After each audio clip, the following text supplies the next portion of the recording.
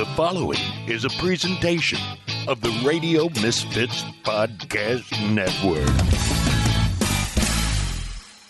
From the birthplace of modern winemaking, Sonoma, California, welcome to The Winemakers. Local experts Sam Couturi, Bart Hansen, and Brian Casey, along with host John Myers, invite you to listen in as they discuss all facets of winemaking. So sit back, pour yourself a glass, and let's hear what the guys have to say this week. Hey, everybody. Good morning. It's the Winemakers Podcast. I'm John Myers, your host. I'm sitting here this morning with Brian No, Brian's gone. Bart Hansen. You're not Brian. You're Bart. And Dave Morrell. And Dave is the president and on the board of directors of the Sonoma Ecology Center and doing a lot in very interesting climate work. Good morning, John. And we also have Doug Beck by phone from Monterey Pacific, which is a very large vineyard management company down in Monterey. He's the science officer. He's also got a PhD in soils from UC Davis. And I forgot to mention that you have a PhD from Princeton. So, true. We're talking to some very that was some years ago. I was younger then. So it's pretty amazing. Here it is, only February, and we've had 3 PhDs on the podcast this year. There you go. You're upgrading. I guess we must be doing something differently. There goes a sighting of the famous Phil Couturi. Bye, Phil. See ya. And Isabel Gassier. They're here. Enjoy your tasting. They're here for a tasting of everything 21 and 22. Yeah. So that should be interesting. Very good. I'd like to be a fly. I'm sorry we're missing that. Right. Absolutely. So, David, I was hoping that you could, tell us a little bit about what's going on at the Ecology Center. Hoping to, it's the Sonoma. We think of it as the Sonoma Valley Ecology Center, but it's really the Sonoma Ecology Center because you guys work all over the county, correct? We work all over the state and increasingly nationally and even internationally. Wow, really? That's we're awesome. based in Sonoma, but we have a vision that takes us various places around the globe. Could you give our listeners a little background on some of the programs that you do and lot of the work you're doing? We're a nonprofit, as said, based here in Sonoma. We have about 30 employees. We run a budget of about $3 million a year. We're a bit of an unusual nonprofit in that we don't have an endowment. We would love one, anyone listening.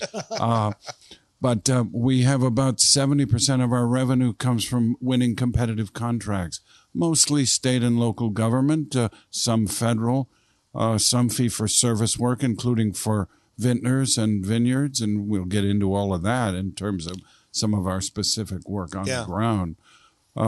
We do education. We, about 12 years ago, agreed that when the state was going to close a large state park near here called Sugarloaf Ridge State Park, 5,000 acres, we took over its operation. Yeah. So we operate Sugarloaf Ridge State Park on behalf of the state park system.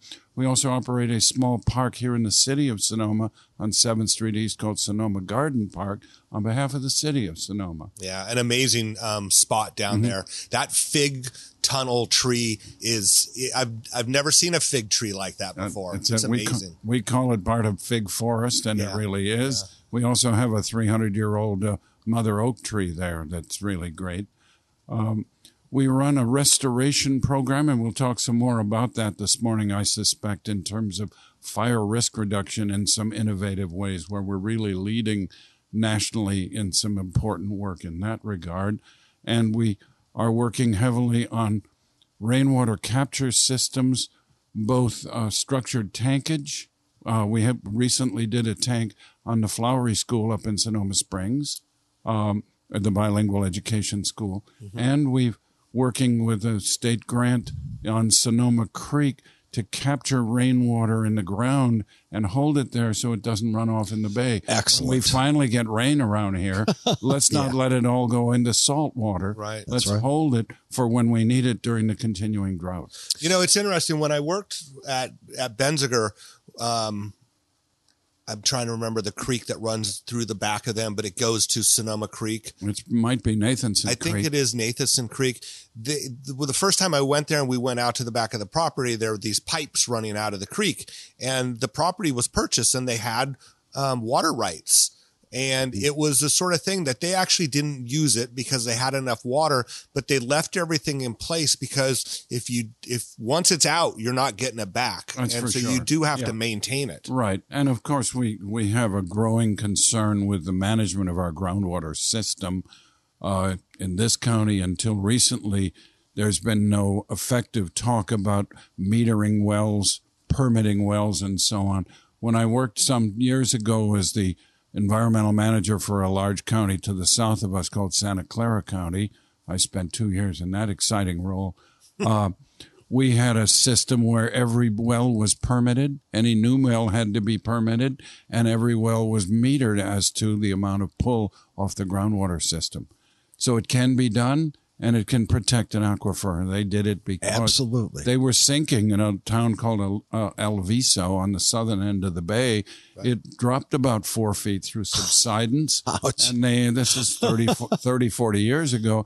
They began to manage their water system much more aggressively as they needed to. And eventually, I'm sure we'll have to do that here too. And it won't always be painless for everyone. But that's the kind of world we're living in increasingly with climate threats. Right. We have to work. We have to work to survive. I wanted to give Doug a chance to introduce himself. Doug, can you tell us a little bit about what you do and how you're involved? Yeah, it's kind of a long story. That's okay.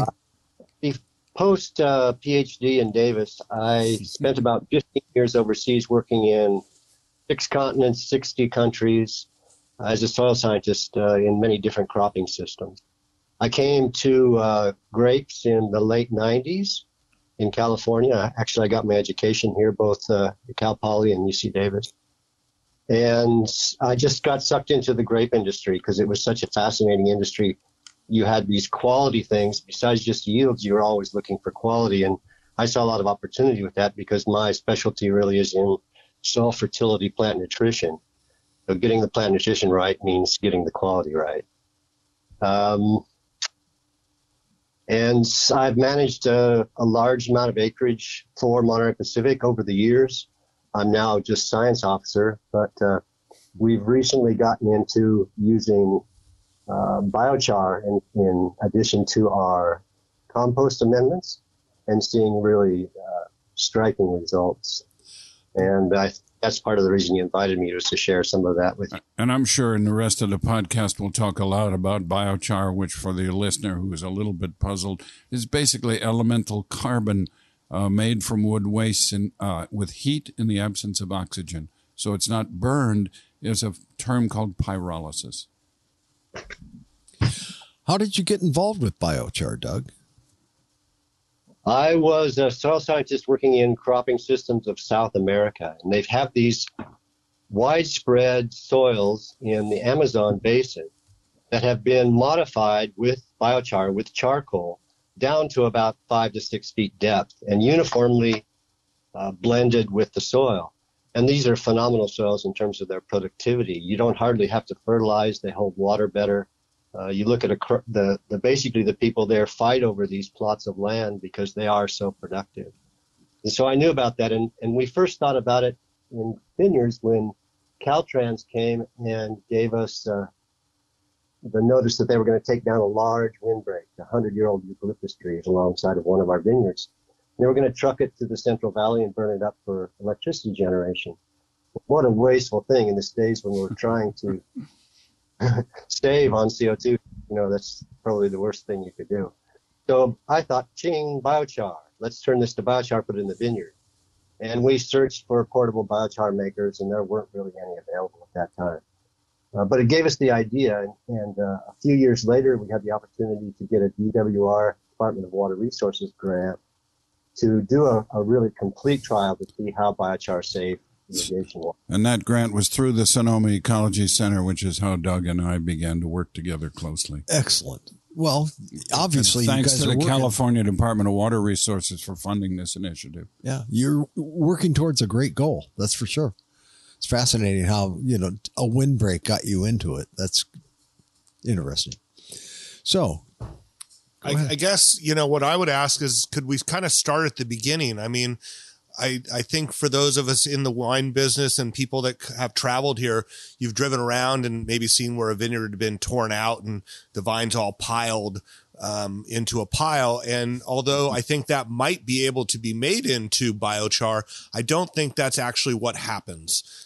Because some of the time it does when we're involved. Correct. Oh, yes. I mean, that's what I mean. It all could be, if we could get those vineyard management companies and property owners to kind of be thoughtful and thoughtful to plan that.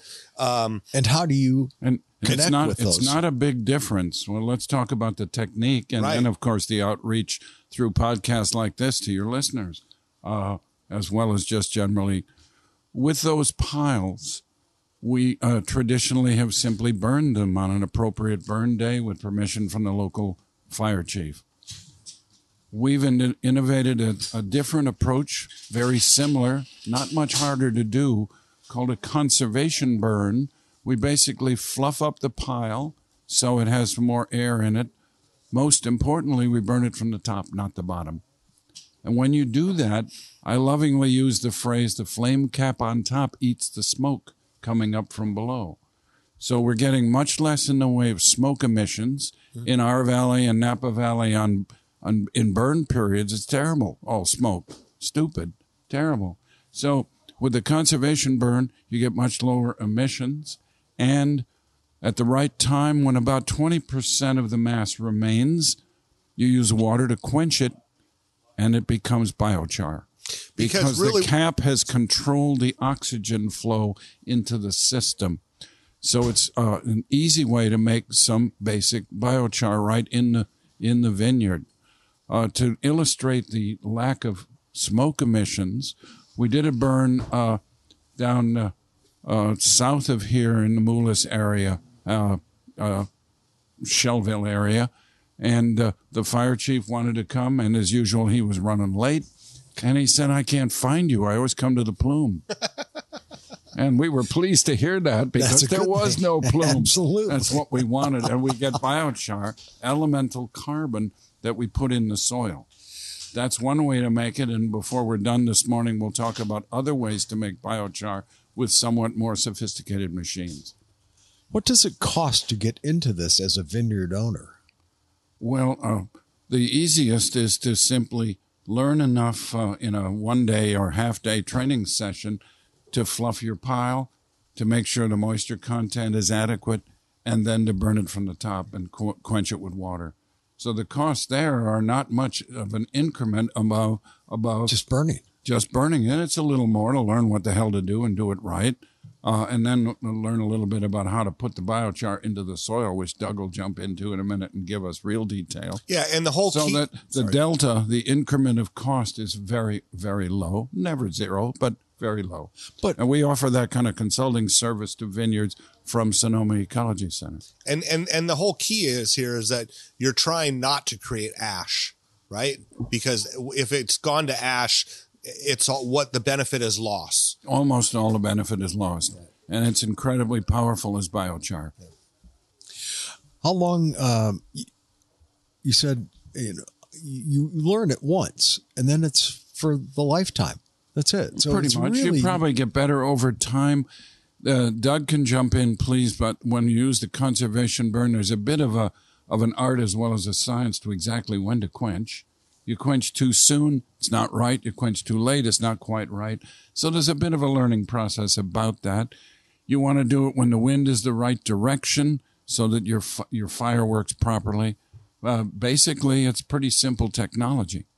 Doug, that's your cue. Yeah, I think there's actually a couple services coming up where people are coming in and burning, taking care of the metal and everything and burning it on site so that you have biochar that are put back in the field. Mm-hmm. I'm not going to names right now because I think they're just in the beginning of ramping this thing up, but I think everybody will be able to do it soon at a very reasonable cost. We did an early burn example with Bruce Cake Bread over in Napa, a name your listeners will know. Absolutely. Of course. And so, that's a typical example of what's possible. You can also purchase biochar. I think going rate right now for high quality, high carbon biochar is about $300 a ton. Yeah, delivered typically in bulk form. Let me jump in with that point. We at the Ecology Center about 18 months ago worked with a tree company in the Bay area called A Plus Tree, a kind of sustainability oriented company. We put together a CAL FIRE grant proposal, and lo and behold, we won it. And that allowed us to purchase what will be California's first pyrolysis unit specifically to make biochar. That unit is being built for us in a company in Iowa. It comes in a 40-foot container. It'll be delivered now within about 6 weeks to California. Initially, we were trying to site it in Vallejo on Mare Island, the old naval base. For a variety of permitting reasons, that didn't quite work. And so now we're in the final stages of negotiating what's called CEQA, the California Environmental Quality Act, and air quality permits to locate in American Canyon, a site actually owned by the city of Napa, called the Napa Recycling Facility, where there's a lot of compost available. Right. And we'll be locating our machine there and beginning to make tons of biochar right here locally in the Napa-Sonoma Valley area. Doug, what does a ton cover acre-wise? Yeah, something you have to consider when you're applying biochar is you can't dump it on the surface. You really have to put it where the roots are working, where you're going to be getting your water and nutrition from in the soil. So the time to do it is when you plant. And the way we do it is we rip using GPS down the future vineyard row, and then we leave an open delve, drop the biochar compost into that V or delve, that groove, and then rip again down that line, mixing it down to 4 feet depth. Mm-hmm. It works much better when you do it in raw land before you do the planting. Exactly, because getting it to where you want it in an existing vineyard is tough and expensive. But you've got to basically dig alongside the vines and inject it basically down there where the roots are. Most vineyards are existing right now. So how do we get those people to get into it? There are also a lot of people developing. I mean, everybody's always doing a little bit. And what I would encourage is that they try it, because that's the time when you really will see the impact. Any replanting then? You get the impacts, as we'll get into, and Doug has great details on this from our Department of Water Resources funded scientific study. Not only did we improve soil health and water retention in the Oasis Vineyard, Doug, I'm stealing your thunder here. Cool. We paid for the economics. It was economically positive, not negative, to improve the system. So we have data that shows we're projecting economic value as well as environmental value. How's that for a good combination? So and I'm kind of missing part of this conversation. So I apologize if this question's been kind of addressed, but just for those vineyard people out there, this doesn't mean that the only time that you can add biochar or create biochar is from your old vines. That's the opportunity when you've pulled a vineyard out. That's the best economics. But if you have an opportunity to test some biochar in the rows, Doug, you can do that. You can do it for stormwater runoff on the edge of a vineyard and capture the stormwater with the elemental carbon.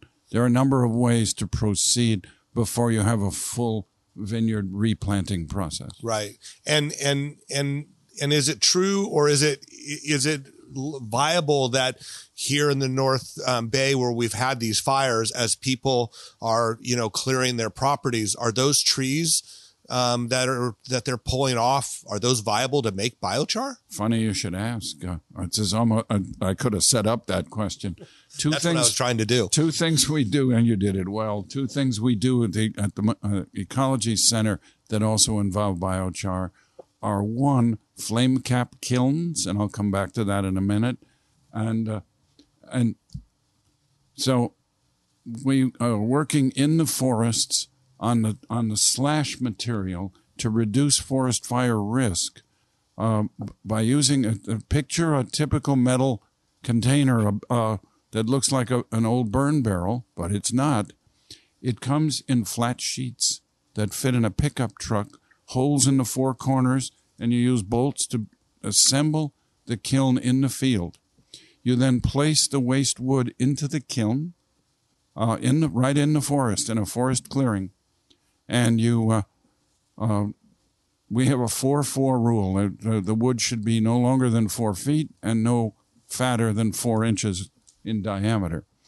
You then fill the barrel, light it again from the top. It's actually a double layered of metal on the round rim. It's as easier to do when I can show pictures, but I'm trying to use words.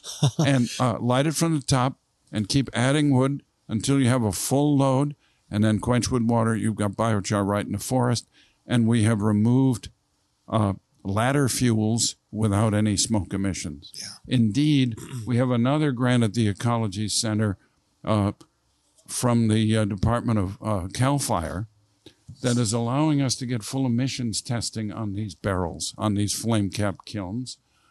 They look visually like our conservation burn. There's no smoke. The flame cap eats the smoke once again. Right. But you don't know what you're not seeing. So we have hired the world's best emissions testing group to do it. It's the U.S. Forest Service Fire Lab in Missoula, Montana. They will be testing in a building safely, one presumes, underneath a hood and so on. And they're also going to come into Northern California at the right time and test in the field. They'll actually be testing emissions on the conservation burn as well. So my hope, one of my little dreams, is that once we get really good emissions data on flame cap kilns, we will mandate them as state policy and law that that's the only way we're able to eliminate ladder fuels in the forests as we reduce forest fire risk. And Excellent. we create biochar. About 20% of the wood turns into biochar. Wow. This is a question for both of you. Where do people buy biochar, number one? And again, I want to look at the acreage per ton. What is the average investment for a vineyard plus the labor, and how does that equal a return on investment and impact? So, Doug, I think Let's you're probably going to start with Doug on that. Then I want to jump in on some of the other costing. Perfect. Yeah, given a rate of 10 tons per acre, which is what we're using as kind of our standard application. And I wanted to say that what we found of all of our results and most of the results that you find published show that biochar works much better when it's combined with compost. In other words, composted together with your compost materials so that they all generate all those organisms together. And basically the biochar is supercharged with nutrients and with microorganisms. The other thing I want to say is that when we're putting biochar and compost in the soil, we're not feeding the plants. It's not a fertilizer for plants. It's feeding the microbiology of the soil. And that's what this is all about. This isn't just putting particles of carbon in the soil so the plants have more available water and nutrients. It's feeding that whole population in the soil that's turning over nutrients and available to the crop. And that's where this all comes in terms of soil health. And that's a very important point. Cost at $300 per ton delivered, that's $3,000. And then we put about 15 tons of compost with that, and that's another $1,500. So we're talking like $4,500 just base cost. Mm-hmm. Plus some labor cost. Plus some labor, but it's labor. Not a lot. You do anyway, really. It's all the soil land prep that you do ahead of time. It's mixed with that. Well, let's get into your numbers, Doug. What is the return on investment and how long, et cetera? I'm going to talk first just about biochar only because Sure. I had a biochar only treatment. This was part of the research we did with the Department of Water Resources funding. Okay. This is from the DWR Sonoma Ecology Center grant. Yeah. So the biochar for us was $240 a ton, so that's $2,400 per acre cost. In the first harvest, which was third leaf, and this is Pinot Noir, you have to remember that we're a production-oriented vineyard. We're not doing 2 to 3 tons per acre. We're doing 7, 8 if we can. And so it's oriented towards productivity. And so that's what I'm talking about. So the first harvest was third leaf, which was an early harvest. It gave us 1.3 tons per acre over the unfertilized control or un-biochar control. That's 1950 was the total increase in return, a grape price of average around $1,500 per ton. So first year, 1950, the second year, fourth leaf, 1,650 was the increase over the control. Fifth leaf was 2,250 over control. These are basically in the range of 0.7 to 1.5 tons per acre more than the control. So over the 4 seasons of harvest through 2022, you had an increase of 4.6 tons per acre. Comes out to $6,900 minus your $2,400 investment. So over the first 4 harvests, you've made $4,500 more per acre just by putting in biochar. And with the biochar compost, you're making $8,700 per acre. And think about the fact that you're improving climate change. You're offsetting automobile and other emissions while you're making extra money in the vineyard. That was my next question right there. Yeah. and just to clarify this, so you guys both know, a lot of the guests that we have on, we talk to a lot of smaller wineries and smaller producers. Doug, you guys are a large vineyard management company. You farm probably the whole range of types of grapes, right? You have people that are farming more for production, people that are you're farming for people for production and for quality. Yes. But this is a no lose situation, right? Because I'm sure that even if you're not farming the piece of property for tonnage, you're still getting a better balanced growing, and the vines are just healthier in general, correct? Yes, and the DWR trial, we did grape quality, and basically grape parameters were not improved significantly, but they were improved across the board biochar. And it's particularly the anthocyanins and tannins were improved. Right, and you're getting water savings typically by using biochar. It holds water and improves soil organic carbon. By how much? Doug's got numbers on this from the Oasis trial. Yeah, what we saw was everything was getting watered the same. All those treatments got the same amount of water, but we had more fruit produced per amount of water applied with biochar and with biochar compost. So that's the efficiency. But I think my feeling is my understanding is that where we're really saving is we're saving the soil microbiota from big fluctuations and losing their populations. Imagine that all the nutrients are basically being turned over by those microorganisms. And if they dry out, it gets hot, then those populations go away. They basically are in fluctuation.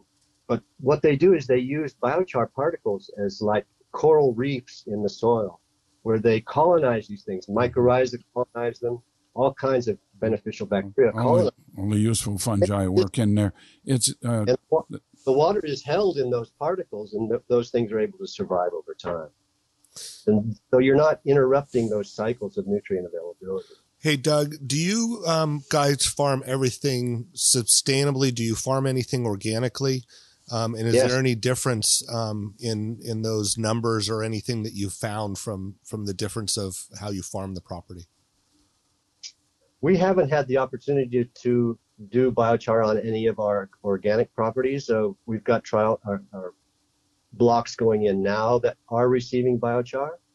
So we'll know going forward what kind of how it affects, but it can only be positive. Yeah, that's what I was thinking. And other vineyards we've worked with, like Donham here in the Carneros, are using biochar along with organic. Right. They will only use wood that they've captured on their own property. They will not import wood or biochar from outside. That's how organic and sustainable they want to be. Right.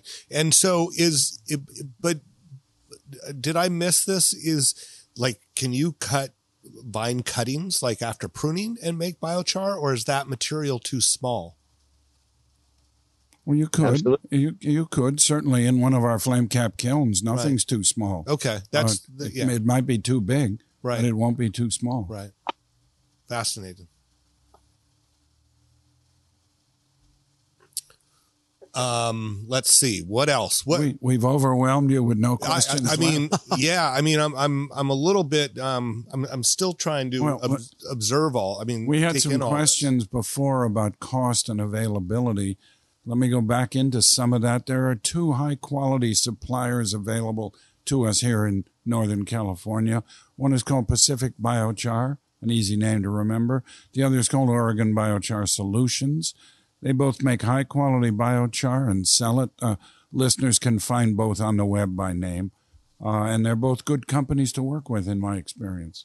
So they make it available. Once we begin to produce biochar in our Napa site, which would be within, hopefully, the next 90 to 120 days. Actually. Oh, really? That's great. This is the first pure pyrolysis machine to make biochar in California. The big suppliers, Pacific BioChar, Oregon BioChar Solutions, have adapted sawmills to use the heat there to produce biochar.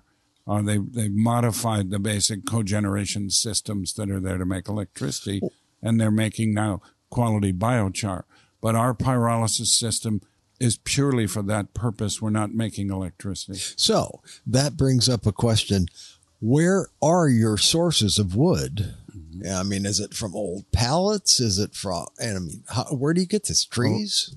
Most of it is coming from fire reduction systems where the tree companies have contracted with PG&E and others in order to remove wood from the damaged forest or to remove the wood appropriately to lessen forest fire risk. Yeah, in the system that we were purchasing at the Ecology Center to operate in Napa, in American Canyon, we're partnered with A+ Tree Company that does urban tree trimming throughout the Bay Area, and those wastes and those woody wastes have been ground up and go into landfill, where they turn into greenhouse gases over time. Right. Instead, we're going to be putting them into the pyrolysis system and making biochar. How much can you handle? We can handle several hundred tons per year. Okay. So it's a modest start, but it's a start. It's the first unit of its kind. We hope to see more of them. My vision is that this is a 40-foot container with air emissions controls, and it makes good biochar from wood waste. I'd like to see a container like this on the edge of the forest, not located way down in Napa where we have to truck stuff to it. So most of that's urban waste coming in, wood waste.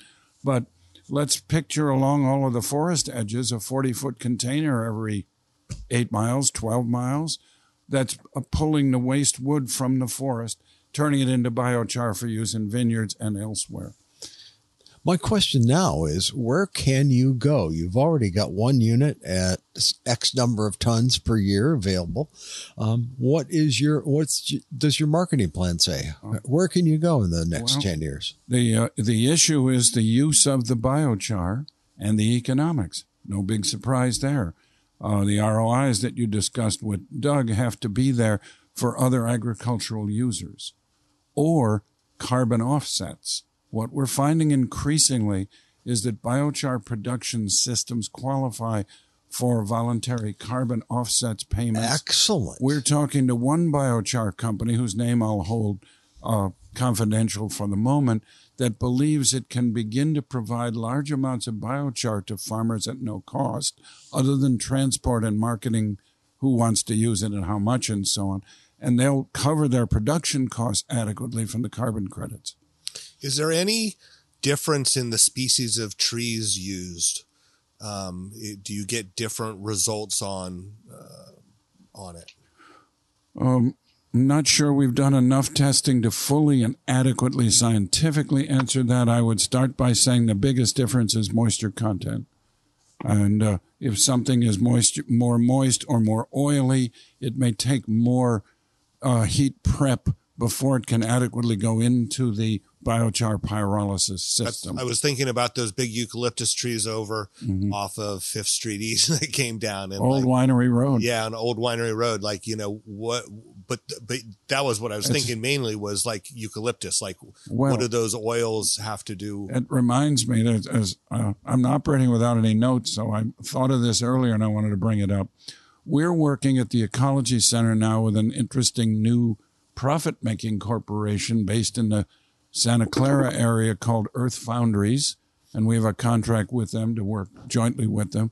Earth Foundries has a large contract underway right now with the East Bay Regional Park System to remove lots of eucalyptus trees and turn them into biochar. And they're actually doing that at the moment. The first phase is actually now underway. Earth Foundries, with a CAL FIRE grant that we helped them write, won the money to purchase a large machine called a Tiger Cat Carbonator.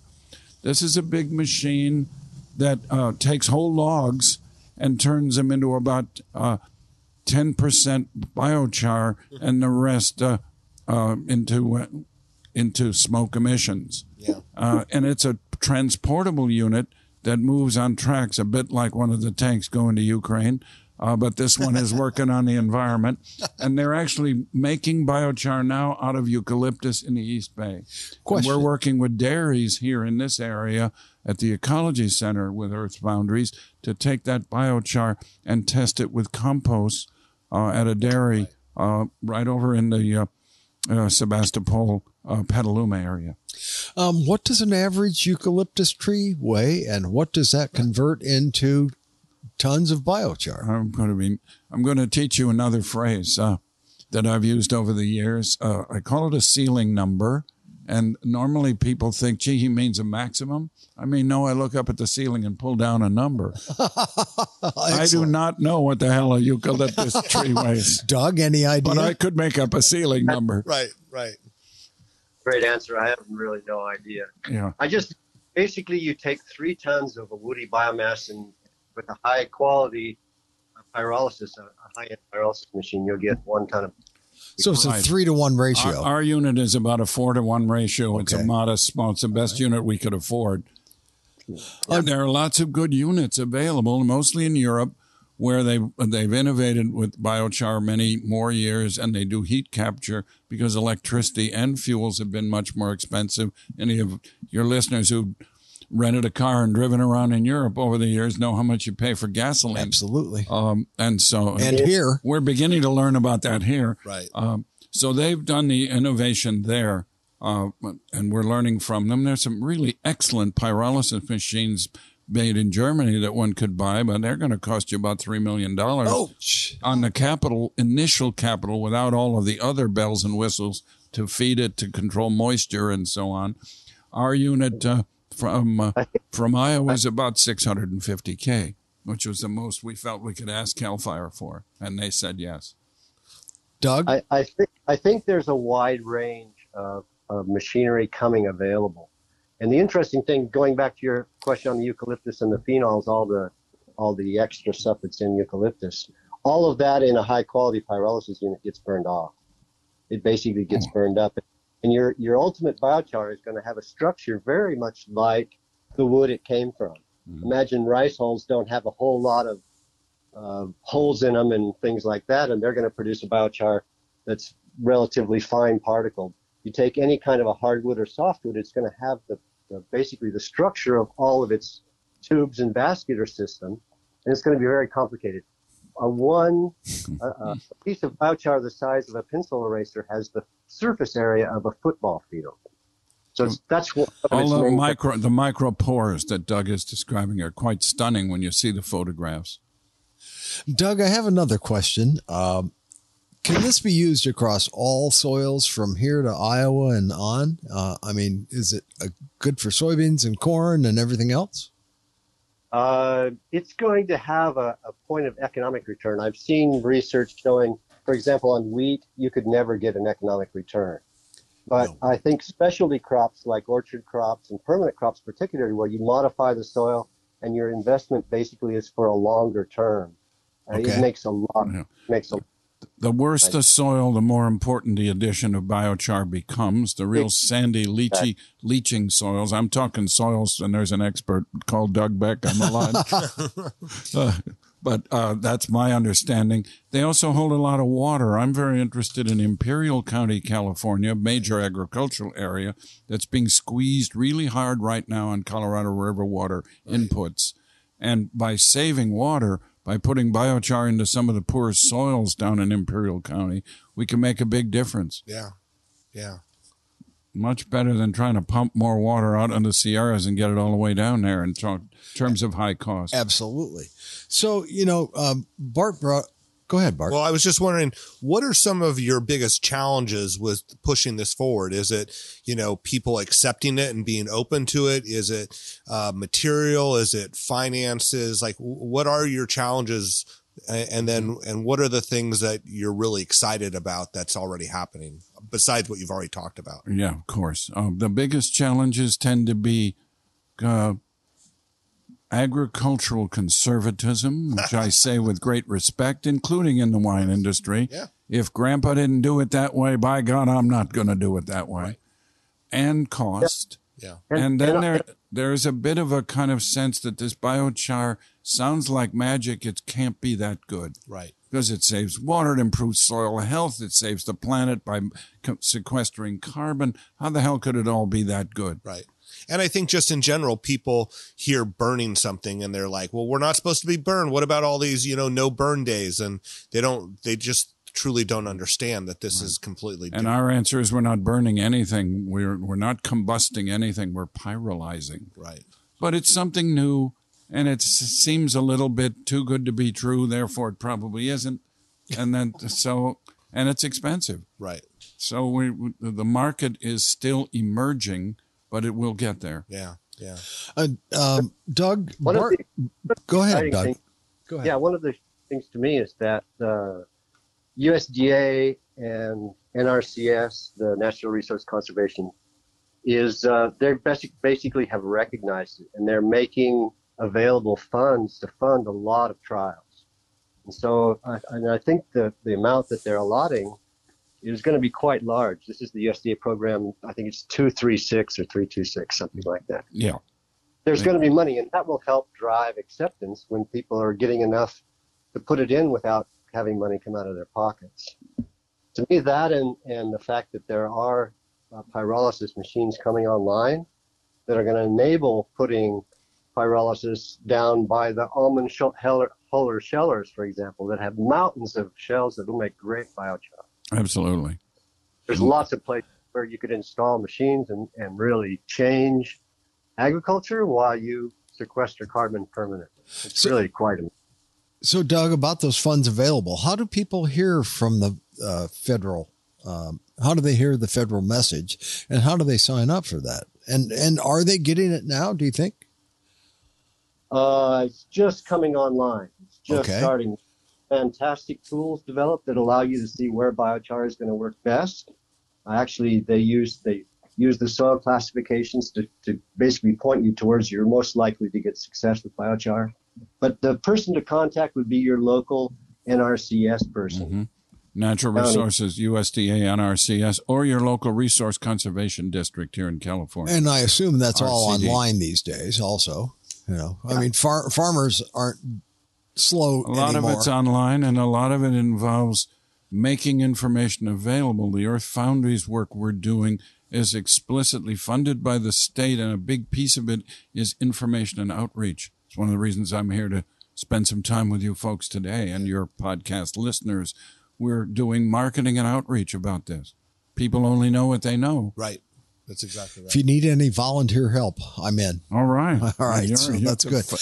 Doug, I have another question about, Bart brought up organic soils earlier, and I wondered, can you bring back dead soils like this with compost and biochar? It's exactly what this does, is it brings back dead soils. I was amazed when I came from overseas and started looking at soils in California vineyards. Basically, they're burned out. Continuous applications of chemical fertilizers and no applications of organic matter have really taken soils down to where they're like 0.5% to 1% still organic matter. I consider these nearly dead soils because they're hardly supporting any kind of turnover. And so you have high inputs of fertilizers, high uses of pesticides, things like that. But you can enliven these soils. That application we did in the trial at Oasis, we increased soil organic matter percent from 0.7% to about 1.5% in that area that we affected under the vines. So nearly doubling. Transformed the growth of those vines. They were obviously better, healthier vines than the controls. Well, you've talked about tons per acres, and what kind of increase are you seeing? An increase of tons per acre? How do you actually document to a farmer, owner, grower, the benefits? Show me the money. Yeah, well, show me the trial results. Right. So much of your sales is based on anecdotal evidence. I mean, your fertilizer salesman tells you this is a great thing, and you take his word for it or you don't. And kind of how everybody views fertilizers. This is not a fertilizer. It's a soil modification system is really what it is. And it's taking your soil towards greater soil health. And we did soil health measurements as well on all this and found outstanding results from the BioChar and BioChar compost mix. So it's basically jump starting your soil health. And what we did in the Oasis Vineyard was replicates of biochar only, biochar and compost, control with neither. So we have data from those different replicates that we compare. That's where the science comes in. And so what is the benefit you tell the farmer? Just better soil, or does he get an increase in anything? Increased yield and increased fruit quality. Yield, quality. Go. And vine health. So I just wanted, there's something that David wrote that I want to read because I think it's funny. It was written in 2016. When did you first start biochar here in Sonoma with the Ecology Center?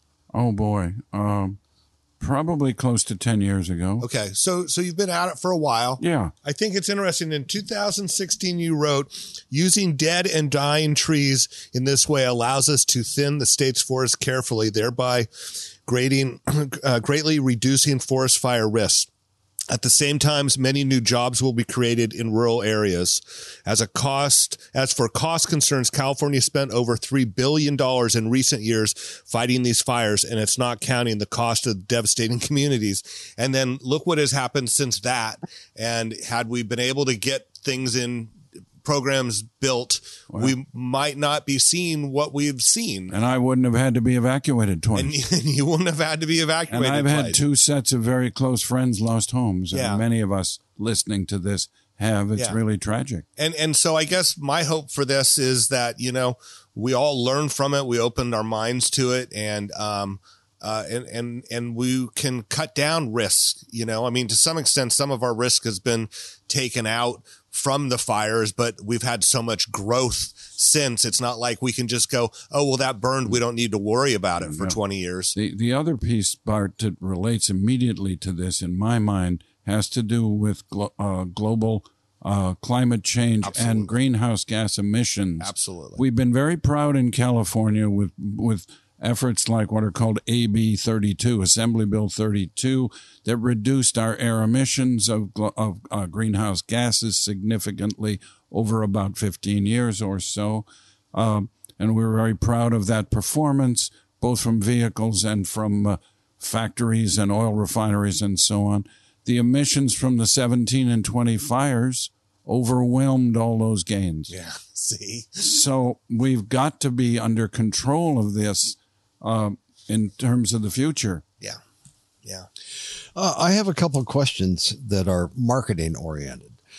First of all, what % of the farmers in wine are aware of biochar? And if they are aware of biochar, what do they think now? What do you want them to think after you've contacted them? And then we'll go into audience numbers and what the highest impact you've had in the tools that you've used to communicate. Wow, there's a lot to unpack there. Yeah. We are continuing to reach out with programs like this with websites, with publications of the Oasis Vineyard, data that Doug has managed, and so on. It's a continuing process. I wouldn't dare sit here to tell you that we feel we've been successful to date. It's an ongoing process. I mean, I think probably, most farmers have somewhere in their news feeds and things that they've received, they've probably seen the mention of biochar. They've probably read right past it. I know my friend Jen was working with the Ecology Center probably 10 years ago, and she started telling me about it and would send me articles, and I would read it, but I couldn't wrap my head around it, and it didn't seem relevant to what I was doing in my life at the time, even though I was in the wine business. But it takes time. It takes the outreach. It takes, your peers saying, "Hey, did you read this article? And did you find out about it?" Or with Doug's experience, like to share those things. I mean, that's what's going to push the rock up the hill. More and more experimentation, more and more publicity and marketing. I love the phrase peer review, not just as an academic, but the fact that when a vineyard uses biochar like at Donham in the Carneros, others peer over the fence. Right. That's the name. That's the next kind of peer review that makes a difference. Right. What's my neighbor doing over there? We're working with a dairy farm right now using the Earth Foundry's biochar out of the East Bay Parks. This is in the Petaluma area. He's got thousands of cows. Can you say who that is? I haven't cleared it with him, so I probably won't. Right. But it's one of the larger dairy farms that we have in the Petaluma area. And we're working with him as an example of how to amend the compost that he uses with biochar. And part of that is explicitly marketing. Yeah. Well, you've got such a strong message in 2 words, yield and quality. And that's something that every grape grower knows and wants. That's the ultimate goal. Yeah, increased yield and increased quality. And capturing carbon is huge. Yeah, again, there you go. Yes, that's the third. Yeah. And I mean, that's kind of like the work that Stemple Creek is doing, They're, by their farming, they're capturing carbon in the soil. And so offsets are great, but if you have offsets, but if you're actually doing it, that's a whole nother story. That's exactly right. And tonight, the city of Sonoma will have its first meeting of the Climate Action Commission, a new commission, and I'll be arguing for the use of biochar on the Montini Trail, Nathanson Creek Preserve, Sonoma Garden Park, working with the city to begin to offset some of our emissions by putting biochar in the ground. And tell us about that commission. That's new. Can you tell me who's on the board with you? There's a 5-member commission. I'm lucky enough to have been appointed by one of the council members to the commission. We have a draft climate action plan of about 80 pages. It has many good things and a few that I'm going to try to correct starting tonight. There you go. To make it stronger. One of the areas I'm going to push for that's not in the plan at the moment, and your audience may be interested in this, goes beyond the wine industry, but of course the wine industry is a big piece. I would like to see the City of Sonoma Climate Commission and the Sonoma Ecology Center coordinate to seek a significant grant from a foundation to study seriously what does it mean to be climate smart tourist community. How do we deal with transportation? How do we deal with knowledge and information and offsets of carbon? What does it mean to be climate smart? How do we build the business community, including the wine and other business community in Sonoma, together with the ecological and greenhouse gas community, so we're working together, not pulling apart? There's so much work to be done. Let's set a standard here, and let's figure it out. What are our options, and how do we implement them? We're a small town, but we can be a leader. Yeah. Well, maybe this Sonoma that's Valley. One of the things I hope the commission will do, along with biochar and some of the other initiatives we can take. Maybe the Sonoma Valley vintners and growers can get involved in that and help you guys with that also. That would be terrific as a leading part of the business community, of course. Yeah. This is kind of peer review right now. We're learning so much today, and we're going to take it elsewhere. That's amazing. That's what it's all about. Yeah, absolutely. It's all about action and leadership There's been too much talk and too little action in the climate arena, and it's time for that to change. Yeah. Doug, Awesome. from your point of view, what have we not covered? I don't know. Can't think of it. Okay. Well, are you implementing biochar now in Monterey extensively? Big time, yeah. Thousands of tons right now. How many acres do you guys manage? I think it's about 18,000. Wow. Wow. Yeah, from Paso Robles area all the way up to north of 18,000 acres Of wine. Of vineyards. John, you know how I always say, like, the wines that Sam and I are, it's like 1 grain at the beach? Yeah. Well, guess what? Doug's the beach. You got the beach.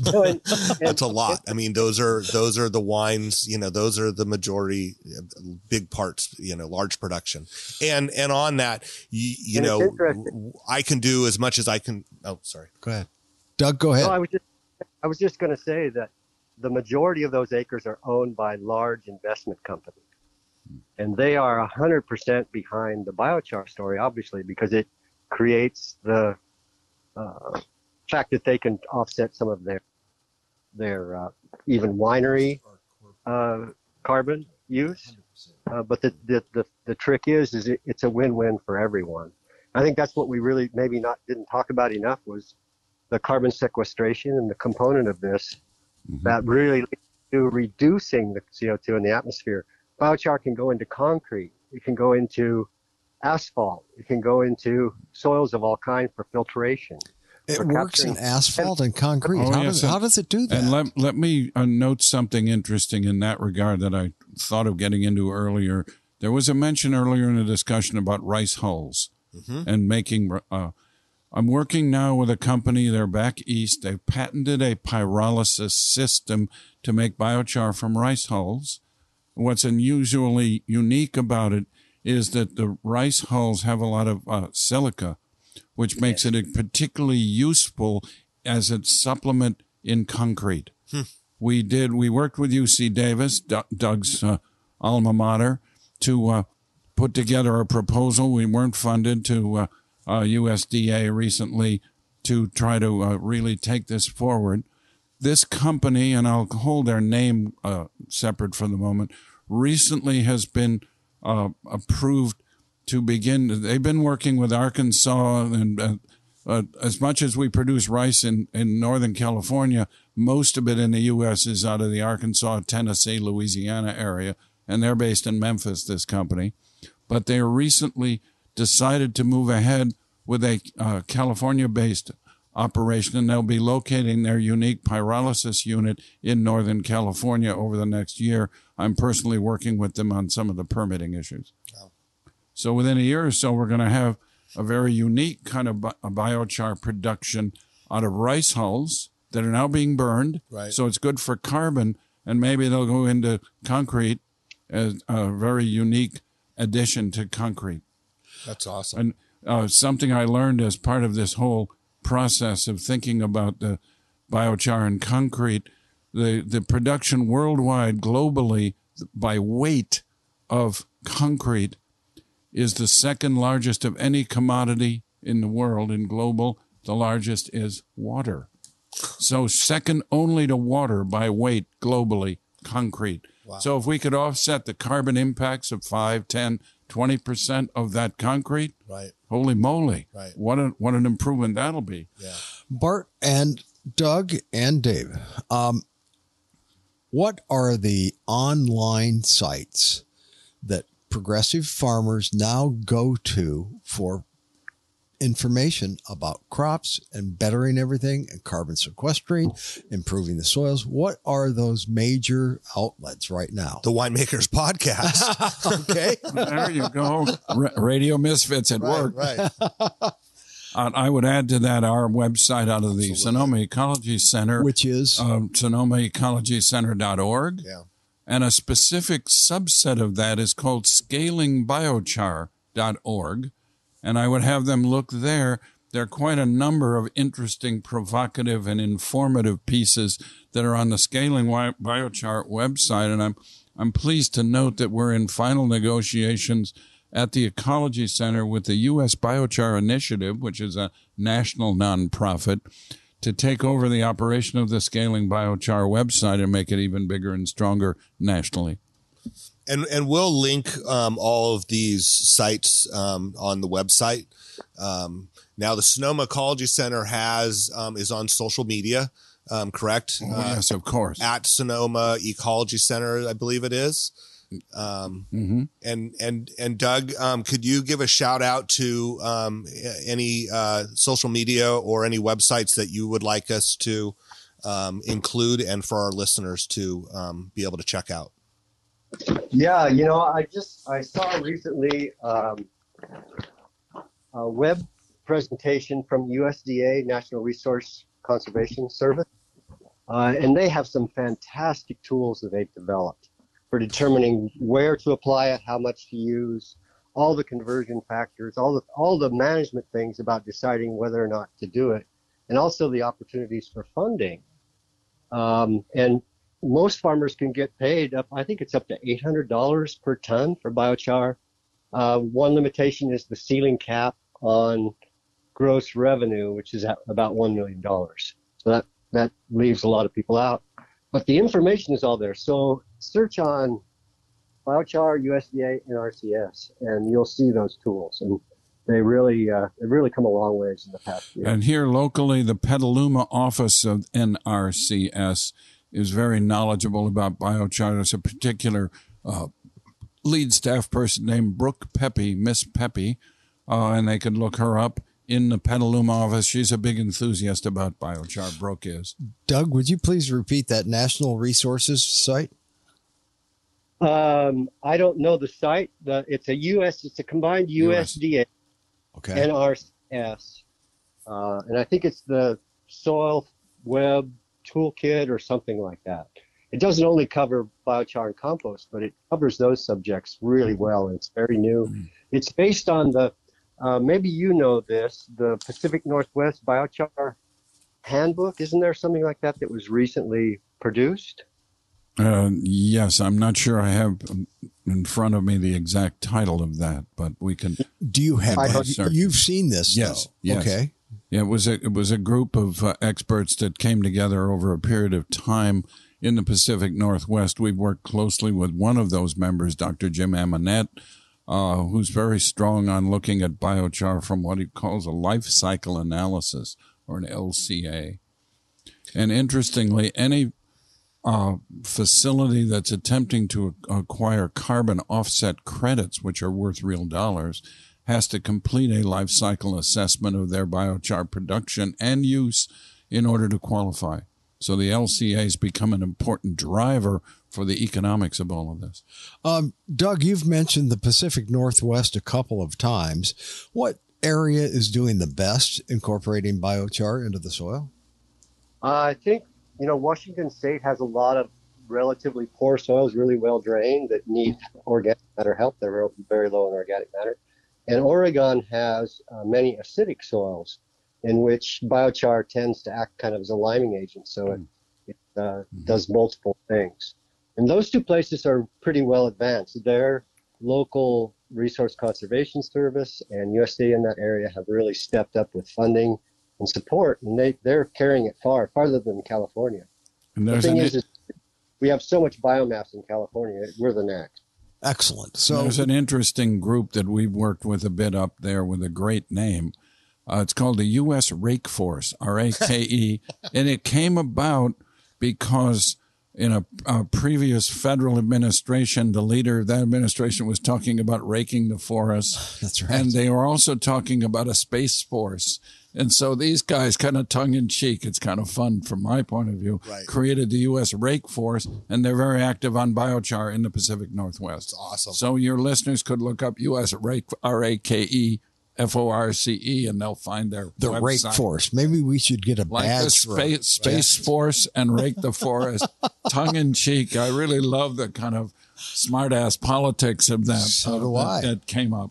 Absolutely. So, David, from your point of view, what have we not talked about? Well, we touched on several times carbon sequestration and local action, and that I think deserves continuing attention. I would love each of your listeners to think about, okay, what can I do differently tomorrow, next week, next month that'll make a difference for this planet? It'll be different from Mr. Smith to Ms. Jones, but let's all figure it out. Let's do something different that makes a difference for the planet beyond talking about it, doing it, action. And that's what I'm going to be pushing with the Sonoma Commission. They're going to get tired of me in that regard, but that's okay. You're sounding like Ms. Nicholas that we had on a couple of weeks ago. You know, you're both completely right. Like if you're sitting around waiting for the government to come in and give us programs that are going to fix all this, that's not going to happen. If you're waiting for some new technology, this is about as close as it gets to new technology that's going to change things. And so we all have to do just something every day. You know, whether it's pick up a plastic bottle that's laying in the creek next to your street, that with the rains that we have coming all at one time now, it's going to end up in Sonoma Creek. And if it ends up in Sonoma Creek, guess what? It might end up in the bay. And if it ends up in the bay, it's going to be out in the big Pacific plastic garbage dump. Yeah. Actions make a difference. They do. And your neighbors see. It's that kind of peer review I was talking about. Your neighbor peers over your fence. You're managing things a little differently with your grass. You're watering it differently. Yep. You're using compost. You're using biochar. You're driving an electric vehicle or you're bicycling. You're doing something a little differently, and your peers peer review you, see what's going on. They start doing it, and all of a sudden we got a movement. Yeah. That's great. Thank you so very much. Doug, it's such a pleasure to have you on. You're a fountain of knowledge, that's for sure. Yeah, Doug, if you get up here in Sonoma sometime, please look us up and come visit. You know, we could have you on the show live sometime and discuss some of your future findings.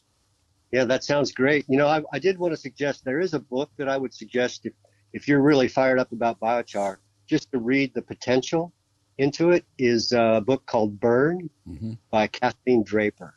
That's Kathleen with a K. Amazing book, and it really covers all the bases on how biochar can save the planet, basically. Yeah, and the book goes well beyond just agriculture into concrete and some of the other uses where we can sequester carbon and begin to really make a difference. And hopefully we'll start some of that in Little Sonoma. Yeah. Okay, well, Bart, any shout-outs today? Yeah, I actually have a couple. First, I want everybody to please check out SonomaEcologyCenter.org.